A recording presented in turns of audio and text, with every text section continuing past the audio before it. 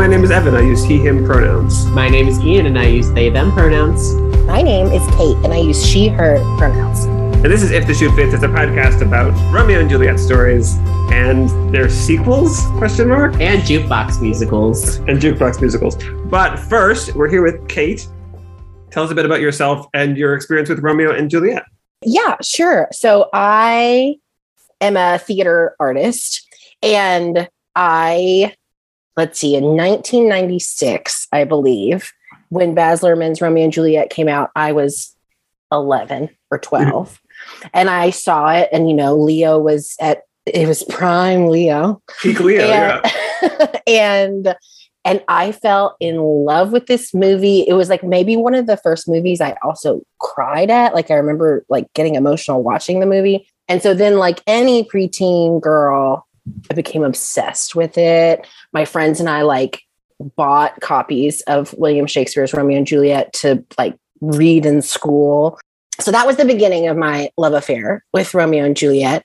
And then later, I was a teacher for a little while after I graduated from undergrad.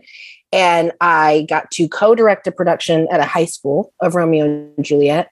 And I also would sometimes teach my middle school students about Romeo and Juliet, really to talk about adaptation, which is interesting for this podcast. Uh-huh. But we would talk about the story, and then I would introduce them to West Side Story and how, old material could be used to create new material. So I just know the show very, very well. And because of all of these iterations, it's possibly my favorite play of all time. And then in Chicago about, I guess it's been like 4 or 5 years now, I actually did another production of Romeo and Juliet where I adapted the script to, I turned it into a musical. We kept the Shakespearean text and I added pop music and I turned it into a musical. Like there's no other way to say it. I wanted to make a Romeo and Juliet musical and I did. And I loved it. I went and saw it. That's why I wanted to talk to you today, is because I remember it. It's like, that's a fun way to adapt the story. And it's a really good time. And fitting for today's episode. And very fitting for today's episode. Yes. The first time you directed or co-directed Romeo and Juliet in the school you were working in. Yes. That was your first time like dealing with it from I guess the other side of the table, so to speak. Correct. Yes, very much. Did you learn more stuff about it directing it than you had from watching it?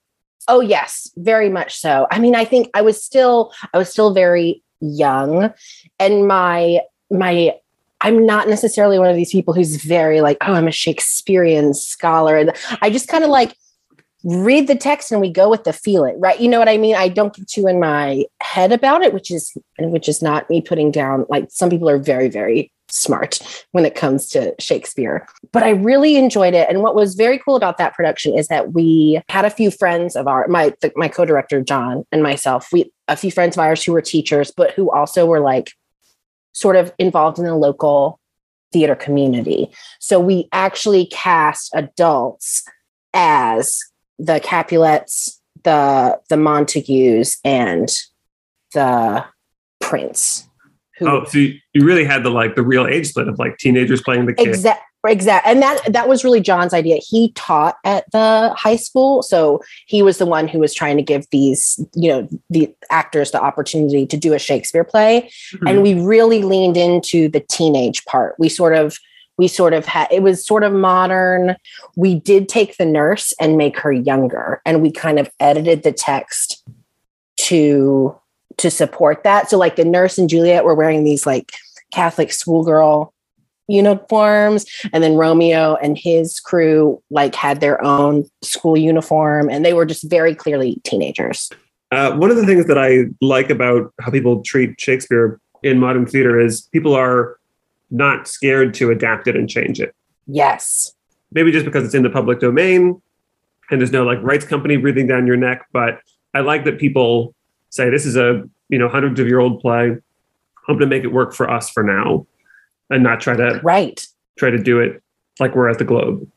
I think that's the brilliance of Shakespeare, is how easily adaptable it is to the times. I kind of think that's kind of what his purpose of writing them in the first place. He's like, This is for everybody for any time. He was like, I'm foreseeing a world with iPhones, and we need to be ready for that.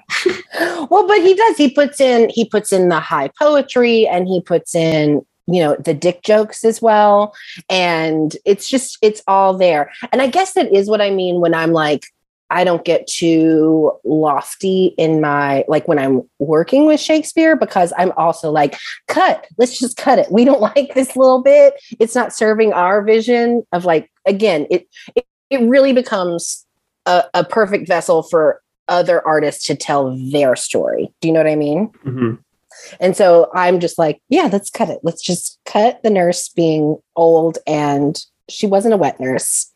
I think the way we got around it when I directed that high school production is it's a costume party, right? The mask that they meet at.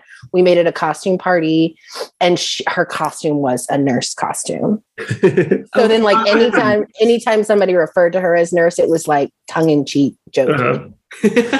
I love that. That's really good. It was fun. It's very Baz Luhrmann of you to be like, this just means something else now. Right. Exactly. So when you did These Violent Delights, it was pretty heavily adapted, if I remember correctly. I mean, it wasn't 3 hours long. It was not. It was a part of a festival sort of format. So I think I had 90 minutes max, and I was adding songs. Right. I'm literally adding songs. So it was heavily adapted. We used the text, but it was heavily adapted. And it was one of those, it was a passion project at the time. It had just been like going around in my brain for a while. I can't even remember. Again, it's my favorite play. So it was always sort of in there. I want to do it again. And maybe this came from just being like a younger Chicago theater artist, but I was like, I don't even want to deal with the parents because I didn't want to have to cast them age appropriately. Oh yeah. Right. It's harder to find older actors. Yeah. And that was sort of like my first hurdle in thinking about it. Was I wanted to focus very much on the youthfulness of it, which I think is kind of where pop music came in too. Like what's more youthful than pop music? But so much of Act 4 and Juliet's journey is her parents and the threats and it really drives a lot of her decisions. So that was like my first, like, can I even achieve a complete story without the parents ever coming on stage? We talked about them, and I think I did. So I did I made the nurse more of a contemporary of Juliet. And the friar was clearly a little older than Romeo, but wasn't by any means like middle-aged. Right. He, he was still a friar and, could perform the marriage. I guess he kind of played it like sort of like a youth pastor. If anybody is, I'm from Mississippi, so there were lots of churches and youth groups and youth pastors in my upbringing. But I think it worked out pretty well because, gosh, this is getting into the nitty gritty. But, there's this great scene in Act 4 where Lord Capulet gets like super mad. And he's like, I'd rather you be dead than you not marry Paris like I've decided. Yeah, right? That's a hugely affecting scene. Right. But I couldn't do it because I had no papa. So what we did, and of course, again, Shakespeare is his heightened language. Music is his heightened language, even when it's pop music and pop lyrics. And so because I was adding music, I think some gaps were filled in with that storytelling, right? So we have this Shakespearean language butting up against literal like Kesha lyrics, which was really fun. So, but I think what I did is that somehow I made the cut, like Romeo and Juliet, they have their one night together. They say goodbye. He's been banished. And then maybe shortly, like the next scene is Juliet going to the friar and Paris. I like filled that in by having Paris be like, yes, Lord Capulet wants us to get married. I'm here to plan the way. You know what I mean? So we made that little jump. Oh, so you add Shakespeare text that you wrote? No, there's that scene. There is a scene where it's the scene when Juliet comes in and she's asking the friar for help. Right. And Paris is there, but I'm forgetting that you have to add anything to that to explain what happens in the missing scenes. I don't think so. I wish I had a program. Like, okay, so they had their first night together. They sang Kesha's "Finding You," I believe, which was very sexy. Then they left in the maybe the nurse came in. Maybe I really cut up that nurse scene like before Juliet's mother. I think that's what I did. I think I focused on like after that fight and the nurse being like, you need to do what your dad is telling you to do. Mm-hmm. I made it work somehow. It sounds clunky me talking about it, but I feel like it worked. I remember it flowing as a successful evening of theater. Well, I want to ask real quick, because you mentioned the Kesha song. Was there any like overarching like thread or like theme? I know you said pop music, but was there any like specific artists, or like was it all like a mishmash of different songs, or was there a thread? I'm glad you said that, because that was also its own journey. I think my initial inspiration was, what if, because Romeo and Juliet is in the zeitgeist and it's referenced in so many songs, my initial idea was I'm going to find as many different songs that actually reference Romeo and Juliet and use those to tell the story. I quickly abandoned that. but it just wasn't giving enough variety. Right? It would just be Taylor Swift's love story in different. Right. It was like Taylor Swift. And also there are songs like the Pointer Sisters, Fire. They have like one, it's like a one like Romeo and Juliet, Samson and Delilah. But again, so many of the songs were that. It was just like a quick reference and back to the song. So we were able to use some of them. And honestly, like the production could have been sponsored by my Spotify, what is it, like recommended for you play? Because like during that time, I would just like be listening to it and then I'd be like, oh, this needs to go on my show. And I would just like drag it to my show playlist. But like to start, what was the first song? Well, the first, like for example, Blue Oyster Cult. Yeah, Don't Fear the Reaper. I remember that. Don't Fear the Reaper. Yes. So they mention Romeo and Juliet in that, but that is actually a song. I mean, Don't Fear the Reaper, like it's talking about death and stuff. And so we use that going into the tomb scene. Mm-hmm. And like, again, so that was one of the songs that remained from like the original inspiration. Like they reference Romeo and Juliet. I remember talking about this with a friend and like songs that reference Romeo and Juliet. And she brought to me, is it Panic at the Disco? No, maybe. No. What is it? Who sings Shut Up and Dance? Oh, Walk the Moon. Thank you.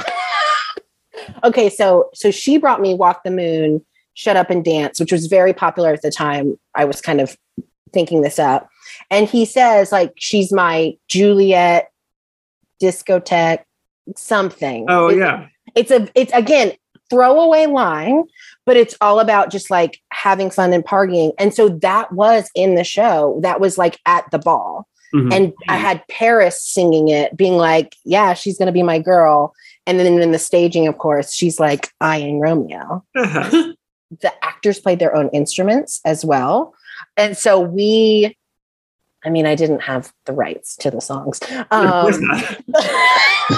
This is a Fringe Festival production. Right. Storefront theater. Yeah. But we were able to, I had some very talented actor musicians and we kind of like made our own mashups. Oh, Annabelle Revick came in. She's so talented. And she did a couple of arrangements for us. In terms of some vocal parts. And also I think she helped us make a mashup. Like maybe I had the idea and I was like, I want to go between these two songs, but she made it work. So we had a lot of fun. So I believe it was Shut Up and Dance. Oh, it was another Kesha song. Oh, Die Young. Oh, yes. Uh-huh. So, a little on the nose. So the party started with Tybalt. Like, again, we don't have Lord Capulet. So I was like, Tybalt, you're sort of hosting the party. he does the intro to Die Young, Everybody's Happy, and then we are intercutting with Shut Up and Dance, which starts out Paris pursuing Juliet, but it ends up becoming Romeo and Juliet dance. Oh, and there's that line, they were born to be bound to get together. So anyway, it was all, trust me, it was delightful. I can account that it was delightful. Oh, I wish I could have seen this. It was so low budget, but it was maybe one of the most satisfying theatrical experiences I've had. Mm-hmm. And we really approached the violence in the show not very literally. Evan, do you remember this? I do not. Well, I mean, when like Romeo and Tybalt's big fight that ends up with, and Mercutio dying. Oh, see this, it's been years. Benvolio and Mercutio were a couple, and the actor who played Mercutio, they use they, them pronouns. We didn't actually change the pronouns for Mercutio in the text. Again, we were never really like inserting new words or anything in the text, but it was very clear that was like this Mercutio's identity was such. Do you know what I mean? Mm-hmm. Yeah. And so Mercutio and Benvolio, with a little bit of massaging, they were a couple and they were like dancing. And so then when Mercutio is killed and Benvolio has that speech later to the prince, I did have a prince who was still, but just was like the same age kind of as everybody. Benvolio's like little monologue about here's what happened and Romeo did this. And it was like, oh, but now you're talking about your lover, right? Mm-hmm. And so that was really fun. So we were trying to have some representation, some variety in the story, not all heteronormative. Balthazar, who in the original text is really Romeo's like valet, like, right. Kind of his manservant. We just made Balthazar a friend, and I had Balthazar played by a female actor, and she was in love with Romeo, like unrequited love with Romeo. And so one of my favorite scenes, this was a friend of mine, she sang the snot out of this song, was during the Queen Mab monologue. She sang Dreams by Brandi Carlile. Mm-hmm. If you're familiar, which is really all about like, I am so in love with this person. I can only be with you in my dreams. And that's what I have. And so Balthazar was singing about Romeo, and we're intercutting with Mercutio's monologue about Queen Mab. Also, that's kind of an unwieldy monologue. So it really helped, move it forward. Right. So since you commented from falling in love with the Shakespeare text at a young age, adapting it down to an hour and a half plus songs must be really difficult. There must have been things that you were like sad to have to cut, right? Oh, sure.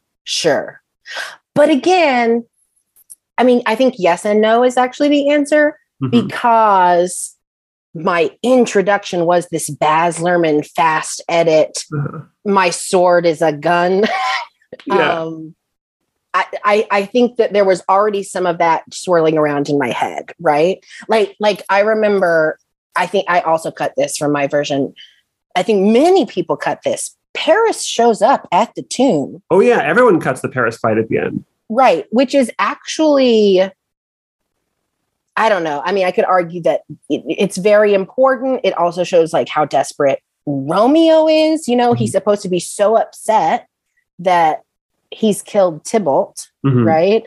And then he's literally like at his love's grave, and he has to kill it's another body. I already in my head was like, had this Hollywood shorter version that I loved. So some things were harder than others.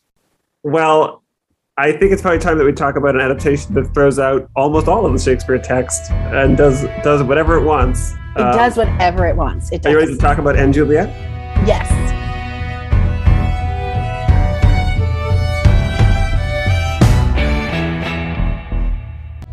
Oh, baby, how was I supposed to know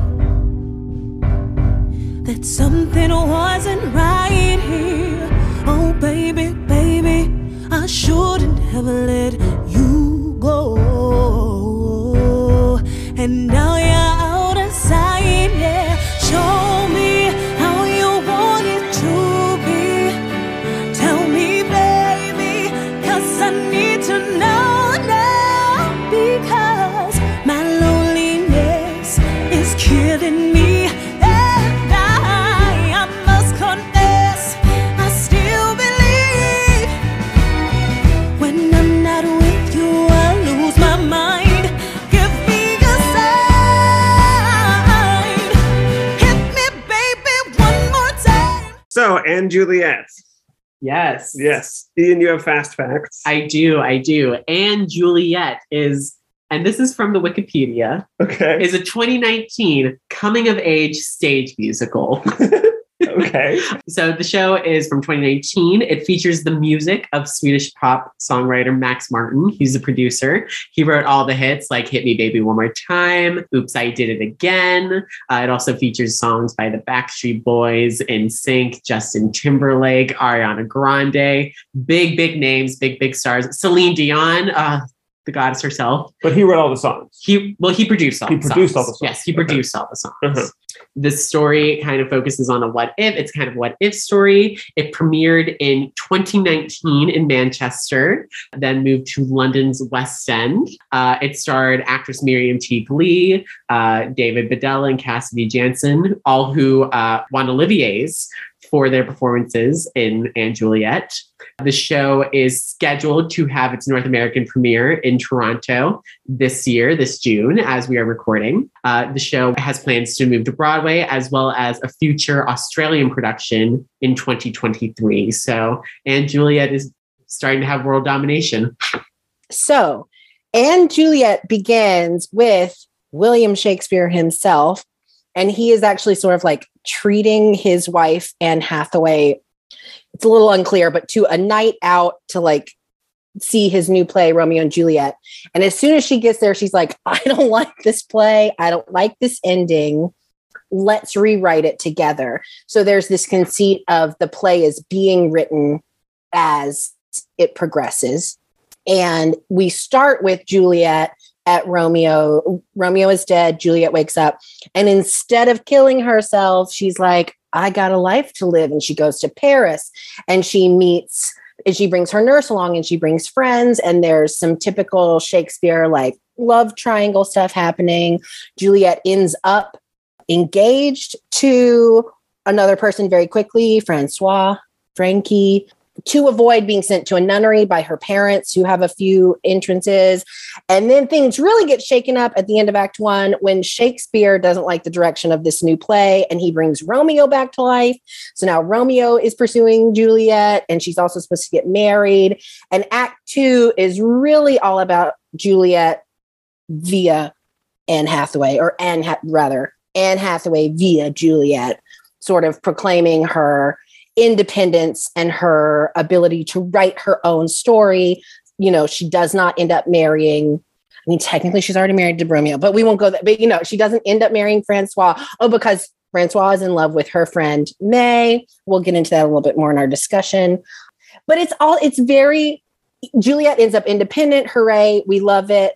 Good for you. But it's also very stereotypically Shakespearean in that, like, there are these lesser couples who are falling in love, but other couples have to get together for them to be together. Juliet's nurse, the whole history in Paris, and it's pop music. There you go. How'd I do? Yeah, I think very good. I think the thing that's interesting about *And Juliet* is that even though Shakespeare has these comedies like Much Ado, where there is like an A couple and a B couple, Romeo and Juliet is a story where there is one couple and things don't end well. And *And Juliet* is a musical where there are four couples that are more or less happily together at the end of the story. So right. It's Romeo and Juliet who are trying to have a new start. There's kind of a have your cake and eat it thing where she like proclaims her independence and then also is like, but maybe Romeo ? Right. Basically, she's like, let's take it slow, baby. Yeah, exactly. Which, thank God. All that marriage stuff, first date. Right. And then there's Shakespeare and Anne Hathaway who work through the rocky problems of their marriage by doing fan fiction of his play. And then there's the two B couples. I think those are our two A couples. And then the two B couples are really the A couple is Shakespeare and Anne Hathaway. And then the B couples, arguably. Then it's Lance, who is a French man. He's a French general. A French general who has an old relationship with Juliet's nurse, who used to be the nurse in his household, and they get back together. And she gets a name. It's Angelique. And the other relationship is between Lance's son, Francois. Lance's son, Francois, and Juliet's best friend, May, who's a new character. Anne Hathaway goes, Romeo has Benvolio. This is just that for Juliet. This is May, who is a non-binary character. Yay. Yes. that was very exciting. So something that I want to start by talking about is our feelings. So obviously, this is a jukebox musical. Kate, obviously you have wonderful feelings of jukebox musicals, but what are our overall feelings of the jukebox musical as a genre? Because it's a little bit like, especially in the theater world, controversial. Mm-hmm. So I just want to get like everybody's feelings on it. Whew, I mean, that's a good question. I think, I feel like I have complicated feelings. I also have complicated feelings. I mean, I think that like mine can be boiled down to, if you pick a songbook that is too limited, then you're going to have to like bend your story around making the songs fit. And Juliet sets itself up as being campy fun primarily. So when they do that, when they like make long jokes that don't quite land to make one song make sense, which they do more than once, you forgive them for it in Juliet. And I feel like they do the work to make it work. I think this show shares a lot of DNA with Head Over Heels. Mm-hmm. But I'm going to be honest, and it's so funny because I mean, I literally sort of crafted when I directed These Violent Delights, that was my own adaptation. It was my own jukebox musical. I could just choose from any, right? So knowing that, it took me a good 35 minutes of this to like go on the ride. Do you know what I'm saying? Mm-hmm. I was kind of fighting with myself internally, like, why are they putting this story with this song catalog? Yeah. You know what? I was just like, why? I wanted answers. And they weren't. I do think that this show, I think the first quarter of the show, it's hard. They're setting up all of this exposition, right? And they're trying to like get you on board with like what the show is going to be. But I think it's a little, maybe it's just my opinion, but I do think it's a little rocky at first, or maybe I was just being bitter. Well, I don't know. I don't know why it took me so long to get on board. But I think that feeling that you're describing is a feeling that I have with most Shakespeare's, that I spend the first scene like adjusting to the language, the storytelling language. Sure. And I think that you can have that with any musical, and it really does like plunge you into the ice water very quickly. That's maybe a bad example. Plunge you into the pleasant, spongy, soapy bath or whatever very quickly, of being like everything is happening right now. Right. And we're singing a pop song and the lyrics don't 100% fit with what's happening. And it's okay that's what's going on. Right. I mean, the show opens with Shakespeare singing Larger Than Life, mm-hmm. which I love that. You know what I mean? Shakespeare, whose works have lasted, like, that's fun to me. I think where my biggest issue, and maybe this comes from a love of Romeo and Juliet, is that when we get into the rewriting of the story right now, what is Juliet's story? Her first song is Hit Me Baby One More Time. Mm-hmm. Romeo's dead. She's literally holding a dagger, if I recall correctly. She is, yeah. And she's singing, My Loneliness Is Killing Me. But for me, the audience, I haven't seen what Juliet has been through, like in Romeo. And do you know what I mean? It was hard for me to connect with her state of mind and her emotional state. I just needed a little more, you know what I mean? Does that make sense? Well, and, and they do the like 1 minute synopsis of Romeo and Juliet, the 30-second honestly synopsis of Romeo and Juliet. Shakespeare's like, here's what's happened so far, and here's the new ending I've written. And everyone's like, and everyone, all of his actors too, are like, that's terrible. It's a terrible ending, which is interesting also because like we talked about this in one of the other episodes, but unlike Cinderella, which we covered last season, I think most modern people, when they're adapting Romeo and Juliet, say this is a story that does not need to be fixed. It's a story that is beloved and fairly unproblematic and works as it is. And this story says, no, like it does need to be fixed. There are problems with it and we're going to fix them all. And I wondered about, because this was playing in the West End, I was like, was there ever a time that this was playing at the same time as a traditional Romeo and Juliet at the Globe? And could you make a day of seeing a matinee of Romeo and Juliet at the Globe and then seeing this as like a second act to your Romeo and Juliet? Because it's very much a sequel to Romeo and Juliet more than it is a adaptation of Romeo and Juliet. Totally. I mean, some summer theater needs to get on that, like in rep. You know what I mean? Like when the rights are like, someone will do that. And Juliet. Exactly. And it's Anne Hathaway, right? She brings up like, let's do some rewriting. And then we do sort of get a payoff at the end of the show. Her reasons for wanting to rewrite, because they're adding in this little bits of history about Shakespeare's relationship with his wife. She lived in Stratford, not in London, where this Shakespeare's character is sort of like, are you in love with your wife or are you in love with your art? Which is kind of a big question to squeeze into this very campy spectacle musical. And that's why I call Shakespeare and Anne Hathaway the only A couple, because everybody else is fairly two-dimensional in terms of like what kind of problems they're having and how they get solved. Whereas like there's a much more significant, I don't know that I'm being prioritized in our marriage. I don't think you think of me very well. You write these romances where everyone's unhappy. And I think that is a reflection of how you feel about us thing going on. Like there is depth there. And even their ending is sort of like, we're staying together for now because it's a musical and this is a happy ending. True. Yeah. I gotta say, like, I know you both said you had maybe some rocky starts with it. Start to finish, I love this. Because for me, I'm a huge proponent of the jukebox musical. I know, very controversial within the theater community. I know everybody's like, what about original shows?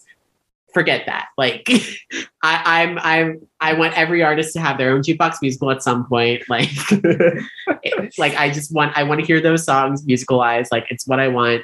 But you talk about that. Like, I think what a lot of people, when they say they don't like jukebox musicals, they're like, oh, I don't like the story. And I think what this does successfully is able to incorporate the music and also tell a pretty fulfilling story, especially with Anne and William. Like by the end, like you're rooting for them. You're rooting for pretty much every character, but for them specifically, you're like, I want you two to get together. I want you two to love each other and to fix what has been broken. Like you want to shake Shakespeare and be like, you idiot. But it also does the Mamma Mia thing that I think works in Mamma Mia, Here We Go Again, where they're like, you like these songs, we're going to sing them because you like them. And there's going to be some story around it. And the first 6 lines of the song will make sense and the rest maybe won't. And it's just for fun. Right.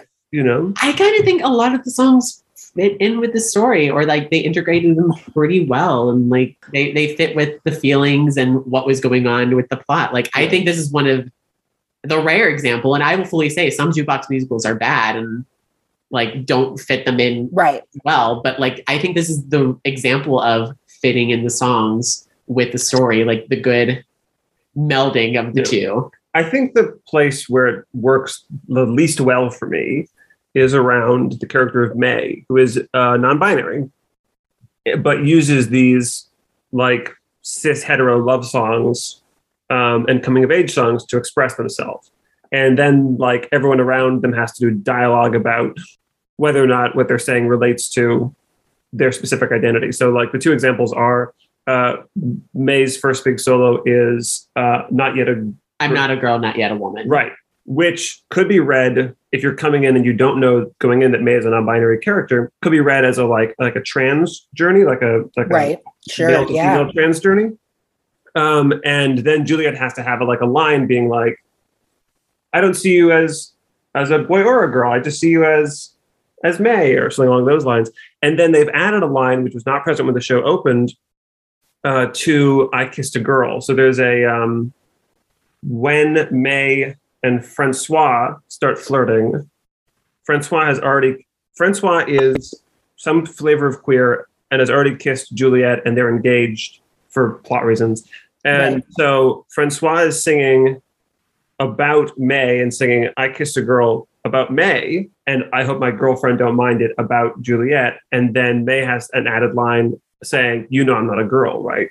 So, that was added. That was added line. So in both cases, like the dialogue is fighting against what the lyrics are doing in the song, and confusing what I think like a mass West End audience might already be confused about in terms of non-binary identity. Sure.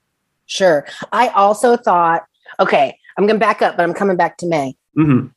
We sing Show Me Love. Robin's Show Me Love is essentially a road trip song, right? Yeah. It's Juliet and company traveling to Paris. And maybe this was just me being like, why this catalog with this story? Mm-hmm. But that song pairing with that moment seemed a little strange to me, because Show Me Love seems more specifically about a specific again, like you're saying, like these lyrics don't all the way make sense. Show me love, show me the city of love, Paris. It's a stretch.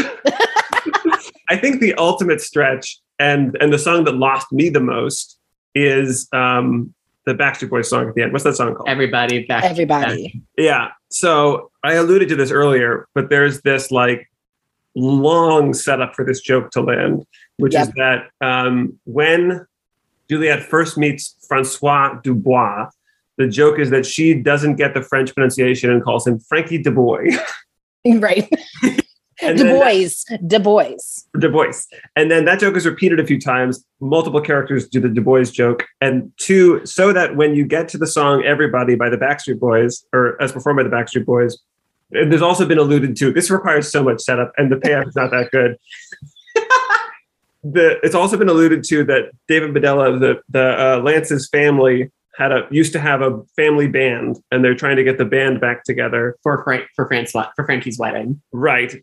And instead of finding other family members, the band becomes Francois, Lance, May, William Shakespeare, and Romeo, and all posing as members of the Dubois family. And they sing "Du Bois Band's Back, All Right." Yes, they do. But you know what? But by the time, again, I agree with you. I don't think the payoff, they have to work real hard for that payoff. They do.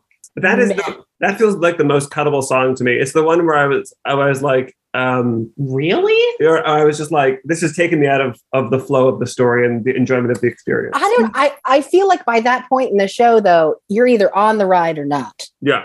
Do you know what I mean? I'm on the ride for the most part, but that song took me out a little bit.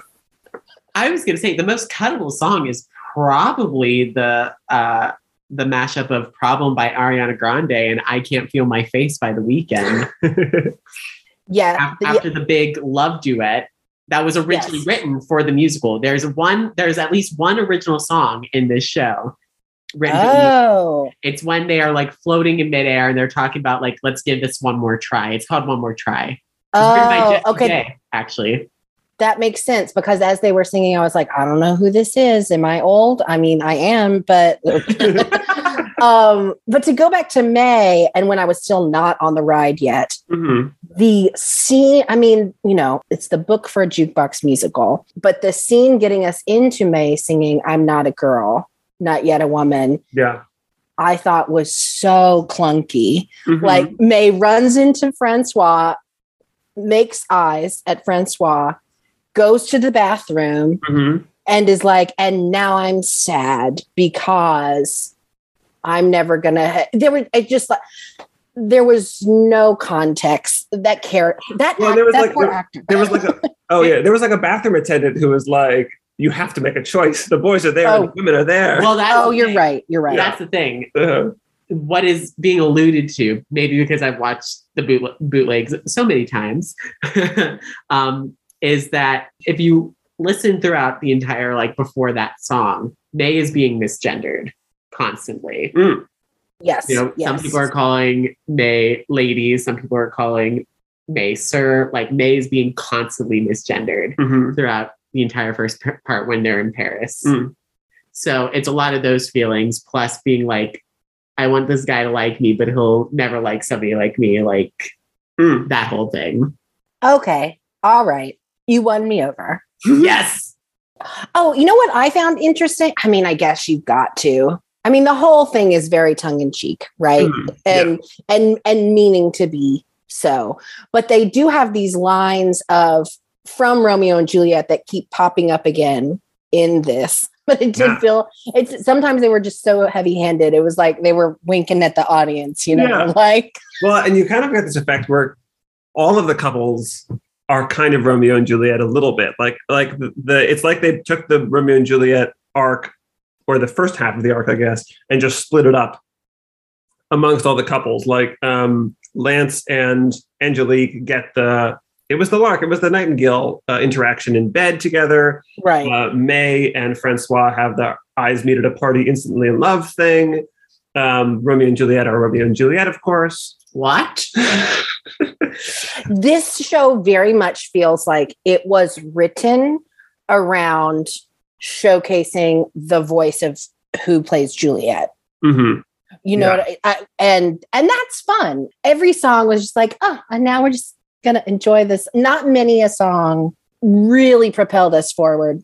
Yeah, that much more. I think my favorite transition from book to song, one of the most successful ones, is so Juliet has met Francois at this ball.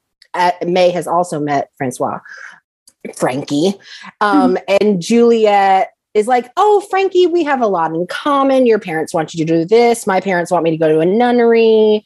And they like have, and I think they anyway, but it's like the next morning and they're having coffee and he's like, maybe I should propose to you. And she goes right into, oops, I did it again. I love that one so much.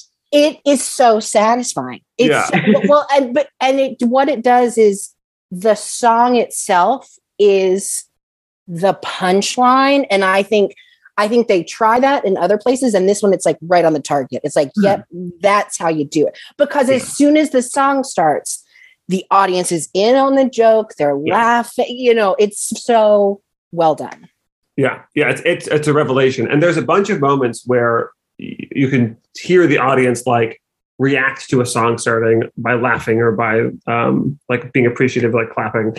Right. Which is a fun energy, you know? I mean, we worked on a show like that. We sure did. We worked on a production of The Musical Disaster, which is all music from the 1970s. And I brought my mom to see it, and she's was alive in that era.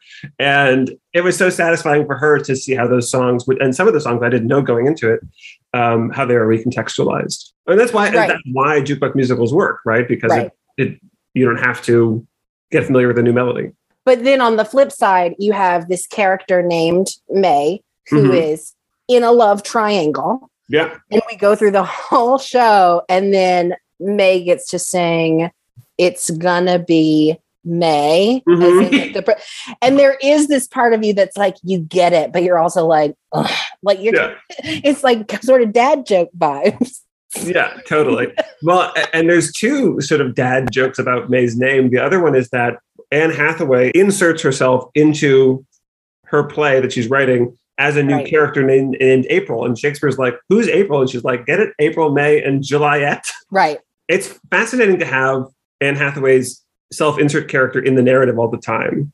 Yes. They're playing this game where they're passing the quill back and forth. Whoever's controlling whatever's going on has the quill. And it's used in some ways that very like Deus Ex Machina, that like they can't get into a party, and then like Anne waves her quill like a magic wand, and then they can get into a party, and it's like, why have the obstacle? You know, like what did we learn? But there's this moment early in the second act where she breaks the quill in half, and it's very much the like narrator getting eaten moment in Into the Woods, where Shakespeare's like, who knows how things will turn out now? Like, but then it just goes nowhere. Like everything's kind of fine.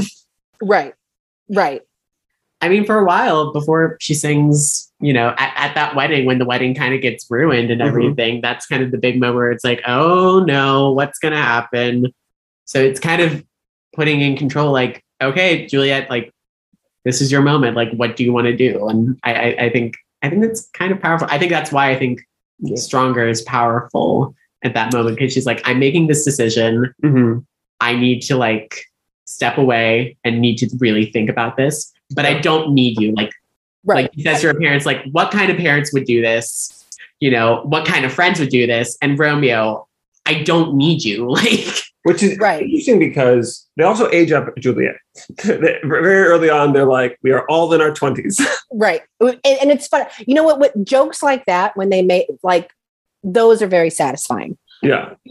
For people, especially like the nurse is talking about, I'm sorry, I'm interrupting you, but nurse has this bit where, you know, she worked for Frankie's family. Lance is the dad's name. Yeah. She worked for them, and then she went to Verona, and she has this monologue that she's like, there was so much drama because I was in love with you and you were married. So I went to work for this other family who turned out to be the most dramatic family, killing other people and this and that. And it's very funny. You know what? That actor who's playing Angelique, I mean, truly She's the only one from the West End cast that's going to the North American premiere. Well, and how? Way to go. Because truly, what a delight. And is doing a lot of comedic heavy lifting. But also I think that it feels very true to Shakespeare's version of the nurse without being like shackled down by it. Like in that early narrative, she's delivering lines that are similar to lines she delivers in the play. And you're like, oh, okay, that's who we know. And she continues on that way. And the nurse also does a lot of comedic heavy lifting in the play, or can. Yeah. Very true. Very true. Also just proving our point that the nurse is the best character.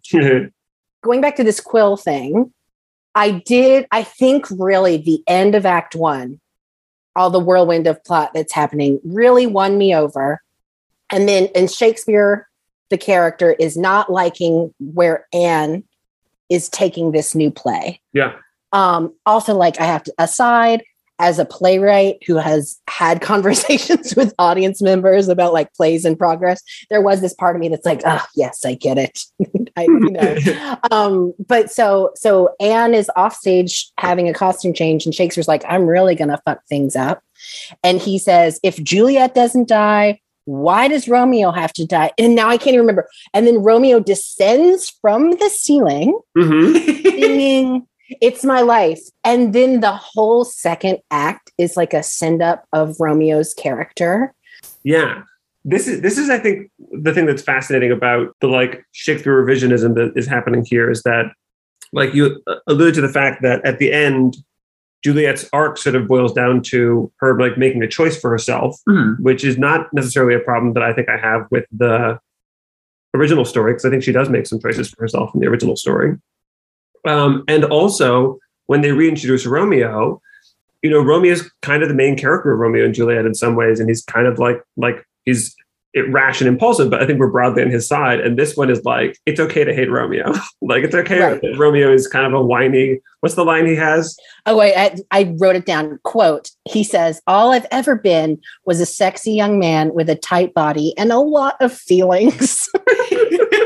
And I think that's so great. Yeah. And especially as the person who's also directed Romeo and Juliet, you know, and had conversations with actors where it's like, man, Romeo is being such a downer. Totally. We haven't even mentioned diva. We haven't even mentioned, I enjoyed this.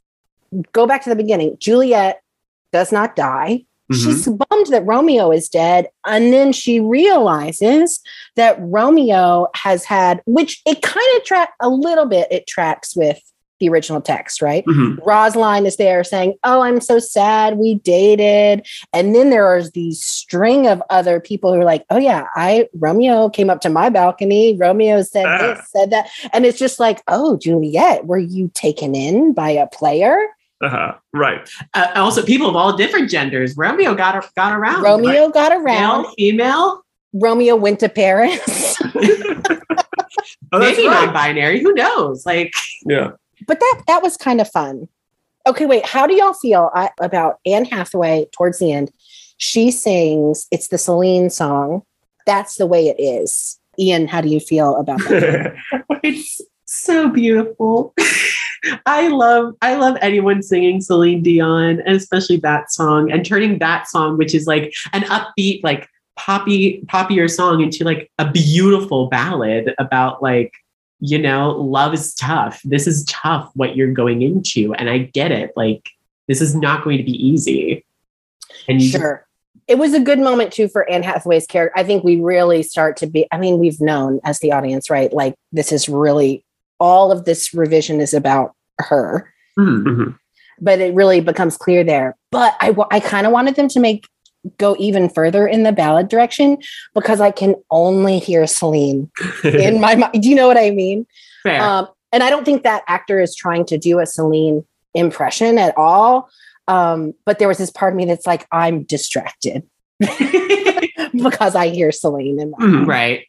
Hit Me Baby One More Time is already a complicated song because, like I said before, like the first, 6 lines or so make sense for the situation she's in.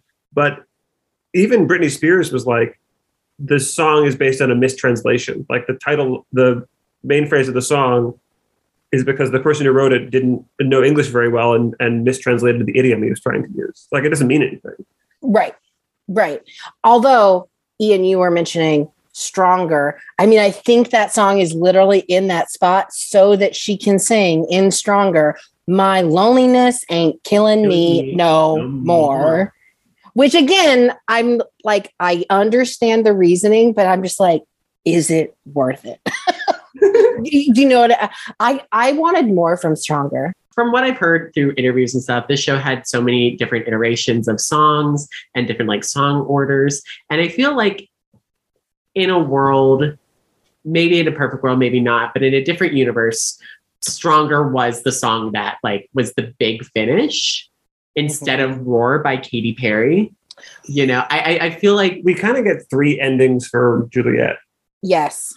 I kind of wish that Stronger was the pick, not just because Roar is not one of my favorite songs, but it feels like that is the song that's like really hitting into the point of Juliet's arc and Juliet's story. Yeah. Like, it's not the song choice itself that I was disappointed with. It was just sort of like what that song was doing in that it felt like a missed opportunity. Mm-hmm. I think is what you're saying. It, like, if it could have been as big as Roar, is Roar after that? Yeah, Roar is after a couple. There's a couple more songs in between, but Roar is like the big like. This is me. I am embracing who I am. I am going forth and forging my own destiny, and you're gonna hear it. You're gonna hear me roar. Mm-hmm. Right. Nothing's gonna stop us now. And it's not disappointing that the destiny she chooses to forge is being open to Romeo coming back into her life. Although I think like that relationship is the one that's like played the least strongly, because I think it's confusing how we as the audience are supposed to feel about Romeo and Juliet in this show. It's sort of like they want him to be the butt of these jokes, but then they're all like, there's a halfway attempt to be like, oh, but what the connection they have is real. But we don't ever see it. I mean, that is one of the places where you really need to have foreknowledge of Romeo and Juliet coming into this, which, you know, I think people are familiar with it. But in Romeo and Juliet, you want them to end up together. In this, you're like, I don't care either way, actually. Like, I think it's fine. I think it'd be fine if there were only 3 couples at the end, but I think there's some like musical theater rule where it's like, I guess they should be.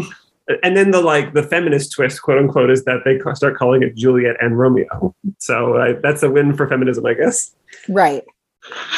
You know, and the signs move. Yeah. But then because she wants it that way, it's just silly good fun. It is. Right. Yeah. And that's the thing is I could appreciate it as silly good fun. I don't need it to change the world, and I don't need it to be like Romeo and Juliet dramaturgy on stage. Well, if I may say, I think the heart of that point is when Anne is like, what if the ending is about just 2 people having a conversation, talking, and just working things out and having a new beginning. It's not an ending, it's just a new beginning. Mm-hmm. I think that's what I like about that moment, and what I think is so poignant is that it's just these 2 people talking, they're kind of starting over, and they're going from point A being like, hi, I'm this person. Like, let's try this out. Let's see. Well, and Shakespeare even said, I mean, the people who put the show, you know, they clearly know a lot about Shakespeare too, where, you know, he and Anne Hathaway are like, I'll try and do better for now. And then he kind of, I can't remember if he says it to her or to the audience. He's like, but I'm going to go write some really dark shit after this. Yeah. Do you know what I mean? He's like, I'm maybe still, you know, not going to be good to you. Well, and the thing is, like, there are so few historical facts that we know about the relationship between Shakespeare and Anne Hathaway. You know, I mean, we just watched Shakespeare in Love, which sort of takes the premise that when he was in London, he was effectively single because he, you know, left her alone for years at a time. And this show bases part of her frustration, weirdly, on what Shakespeare left her in his will when he died, which, like, none of those characters could have known, obviously. Right. But they're like fighting about the fact that, because this is like the one thing we know about Anne Hathaway is that when Shakespeare died, he left her his second best bed in his will. What is that? What is that? Yeah. What is that? Will? We should try to get him on the show. Easy get. It's probably an easy get. Yeah, he's free. Billy Shakes, if you're listening. I did enjoy, she gets this moment, Anne Hathaway at the end, where she's saying, you know, you finally are writing sort of this sweeping love story. And then I get to the end and it's a tragedy and they can't, like, how does that translate to your feelings about me and us? And, you know, She's like, it feels like a premonition. It feels like you are wanting this to end. Like you want this to end in tragedy. right. Ugh, playwrights, artists. Am I right? I mean, very much like what Shakespeare's going through in this story. Like his arc is the arc of Sunday at the Park with George. Like you could write a much more serious musical dealing with these themes. And I like that this musical isn't all fluff and has like a nod to depth in it, because I like a little meat with my fluff in terms of theater, but not in terms of culinary experiences. Right.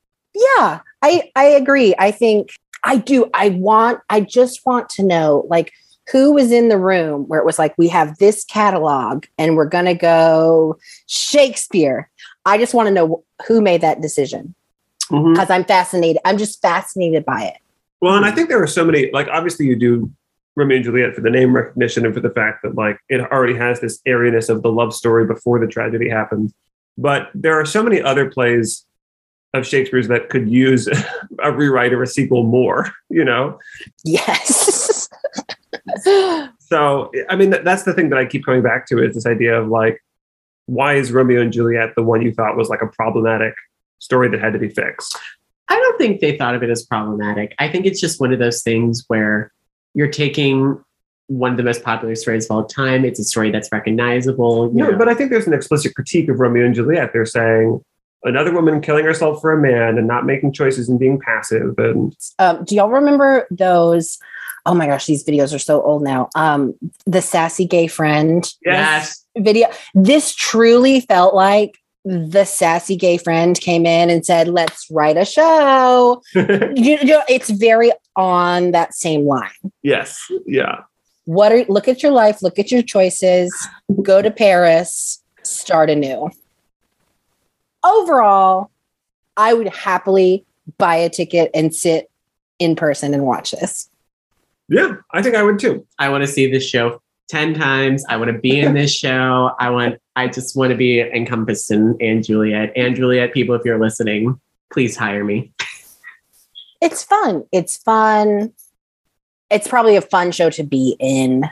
It's different, but it has also a very Six feeling to it, does it not? Oh, I mean, the Six is absolutely the show I was thinking about when I was thinking about a nod to depth. I mean, Six does that. Six is a fluffy show that has this one moment late in the show where you're like, oh, there's depth there, and there's like meaningful hurt and emotions under that. Right. And it makes the show like, and I think the same is true here. Like, I think the show wouldn't work without the core of Anne's serious complaints about her relationship with her husband. And I think that's what makes a perfect, like, jukebox musical, and honestly a perfect musical. You know, you can have all the fluff, but you need to have that core that really brings it together and really brings the meat and bones to it. And I think that's why I love this show so much, is that it has it all. It has the fluff, it has the fun, it has the costumes that look like they're Elizabethan music video, like MTV style. And then it has that beautiful core in the middle of these two people. And really it relates to Romeo and Juliet in the story of these two people that are still trying to figure everything out and still trying to figure out their relationship and wanting to work out their relationship, but they're still trying to figure out how. And I think it's a beautiful story. I think they could probably cut about 10 minutes at least. I agree. But overall, at first I was like, why? I don't know why. And it was late last night and I was watching it and I got to the end of Act 1 and then I was hooked and I was like, oh man, it's really late. But like my plan was to watch Act 2 this morning. And I was like, no, I need to know. Now I'm in it. My closing thought is, I don't think Shakespeare is going away anytime. As much as I am a new works, new plays, support playwrights. But I think Shakespeare is just this sort of seemingly bottomless well of inspiration for work to be made. And I've certainly seen recontextualizations of Shakespeare plays that I liked less. And I like that this one throws out the whole book and just says, you already know Shakespeare. We're not going to try to adapt that. We're just using that as a jumping off point and telling a new story with a bunch of new characters. I mean, it is fresh and interesting Right. in a way that sometimes Shakespeare adaptations are not. And again, maybe this is why I eventually got really on board with the show. It's not taking the original text as like sacred, right? Mhm. It's so, it's like, let's literally throw out the parts that don't serve us. Yeah. And bless, they should, because Right. it was written hundreds of years ago about a different time and for a different time. And, we're not in that time. Exactly. And as I said last season, the point of storytelling is to keep adapting it and keep changing it and keep going forth with it all these years. I mean, original stories are so far and few in between that we kind of... I don't know about that. I think there's a lot of original stories. They're far and few in between. But I disagree. But I think... That's a different episode. Different episode, but I think that's why, why we do this and why stories like this are fun. Well, Kate, thank you for joining us. Thank you so much for having me. This was delightful. I was reminded of my love for Romeo and Juliet and the theater. You know what? We needed this. Did you start this podcast in the pandemic? Yeah. Yeah. I see why. We need it. We need to remember the world out there. Yeah. And the art that we do. Do you have anything to promote? I am a playwright, and if you're familiar with the New Play Exchange, it's a website where playwrights can put up their work, and I have plays on the New Play Exchange. My full name is Kate Leslie. I have a website that's so out of date, but it has a few pictures of these Violent Delights on it. But yeah, no, like my New Play Exchange, like I would love it if one person wanted to read a play that I've written. Uh-huh. That would be worth it. Actually, you know what? This was worth it anyway. That would be a cherry. So this week we looked at Anne Juliet, which is sort of feels like a sequel to the Romeo and Juliet story. Uh-huh. If you join us again in 2 weeks' time, we'll be covering the book Master of Verona, which is a prequel to the Romeo and Juliet story, exploring the origins of the Montague-Capulet feud. I'll look forward to that. I'm excited. And we'll see you then. Bye.